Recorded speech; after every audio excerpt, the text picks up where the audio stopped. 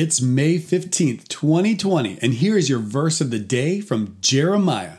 Are you ready? Let's go.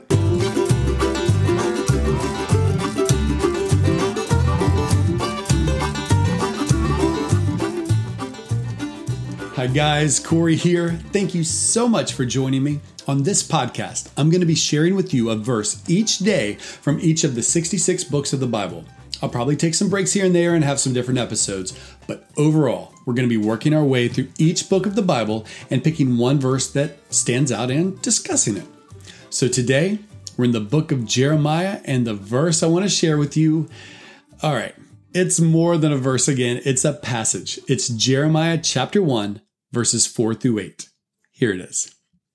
Now the word of the Lord came to me, saying, Before I formed you in the womb, I knew you, and before you were born, I consecrated you. I appointed you a prophet to the nations. Then I said, Lord God, behold, I do not know how to speak, for I am only a youth. But the Lord said to me, Do not say I am only a youth, for to all to whom I send you, you shall go. And whatever I command you, you shall speak. Do not be afraid of them, for I am with you to deliver you, declares the Lord. Oh my word, I love this verse. I remember speaking to this verse to a group of guys back at Virginia Tech years ago. God's purpose is revealed here in ways that just destroy our negative self-talk, our fears, our worries. This passage is amazing. So much is going on here. Okay, for one, let's just start at the top. Verse 5 says this, Before I formed you in the womb, I knew you. And before you were born, I consecrated you. I appointed you a prophet to the nations. God's call on our lives, God's acceptance of us, God's love for us, God's purpose for us, it is not based on how good we are. It is not based on our performance. God is encouraging Jeremiah here saying, Jeremiah, before you were born, before you were able to do anything good, before you were able to do anything bad, anything at all for that matter, I knew you. I chose you. I set you apart. I appointed you to be my mouthpiece. How great is that? Have you ever downed yourself saying things like, God can never use me. I've messed up so much in my life. I keep messing up. I'm sure you have. And do you know how I know? Because I do it all the time. Because everyone does it all the time. Everyone gets discouraged about past performance. And we tend to think that our past has to dictate our future. Well, God is here to tell us differently. It doesn't matter if we're 5 years old, 10, 20, 40, 80 years old. The past is where it belongs, in the past. What God's interested in is right now. So isn't it just so obvious? Sometimes our past just gets in the way of us believing that God could ever use us. But we know that's not true.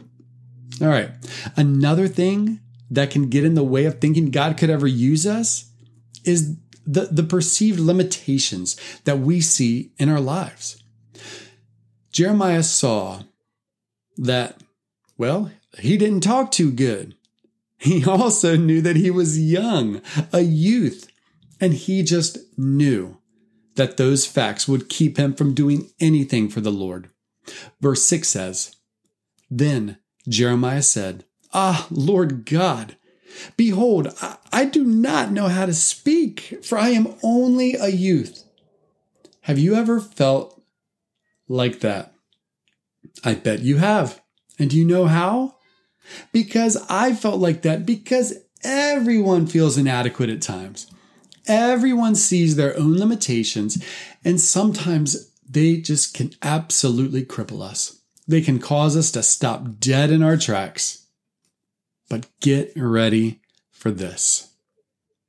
God's response, verse 7. Check this out.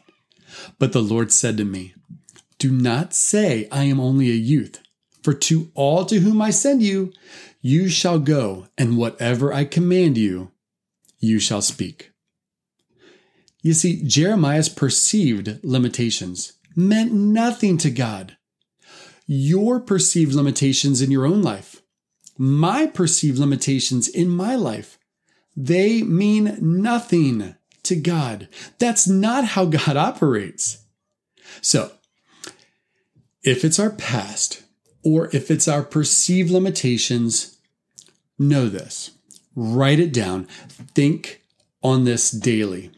This is just really profound. God doesn't care. He doesn't care. That's not what he looks at. In terms of his purpose for our lives, our past does not matter. What matters is what we do right now. Our perceived limitations do not matter. What matters is, will we fix our eyes on the Almighty God? Or are we going to look at ourselves?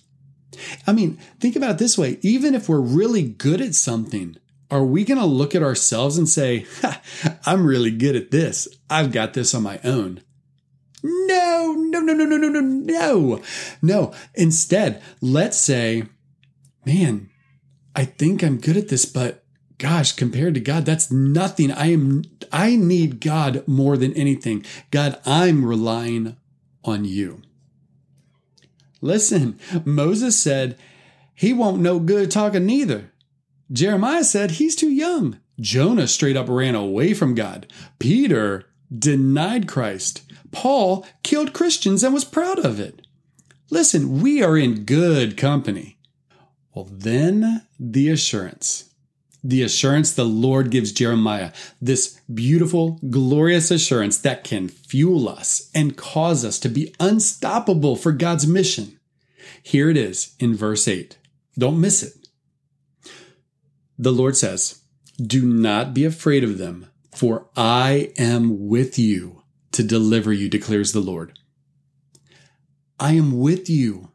1, 2, 3, 4 words, easy to just skip over, move on. Hey, I want something deep. I want to read the Bible and really dig into something really deep. Well, these 4 words, I am with you, can change a life. You know, if God's word wasn't enough for Jeremiah, telling him, hey, don't be afraid. Hey, just do what I tell you to do, etc., then surely this promise that the Lord would be with them was enough to fire up his soul. Do you remember something similar when it comes to being on mission with God that Jesus told his disciples? Matthew 28, 18 through 20. And Jesus came and said to them, all authority in heaven and on earth has been given to me. Go therefore and make disciples of all nations, baptizing them in the name of the Father and of the Son and of the Holy Spirit, teaching them to observe all that I've commanded you. And behold, that might be more like, and behold, I am with you always to the end of the age. I am with you always. Powerful. Wow. I love this passage. The call of Jeremiah just moves me. It always encourages me to stop looking at my past and to stop looking at my perceived limitations and to start looking at God. I hope you will do that with me. All right. Well, that's all I've got for you today. I hope that passage has encouraged you as much as it has me. I hope you have a wonderful day, and I look forward to talking again real soon.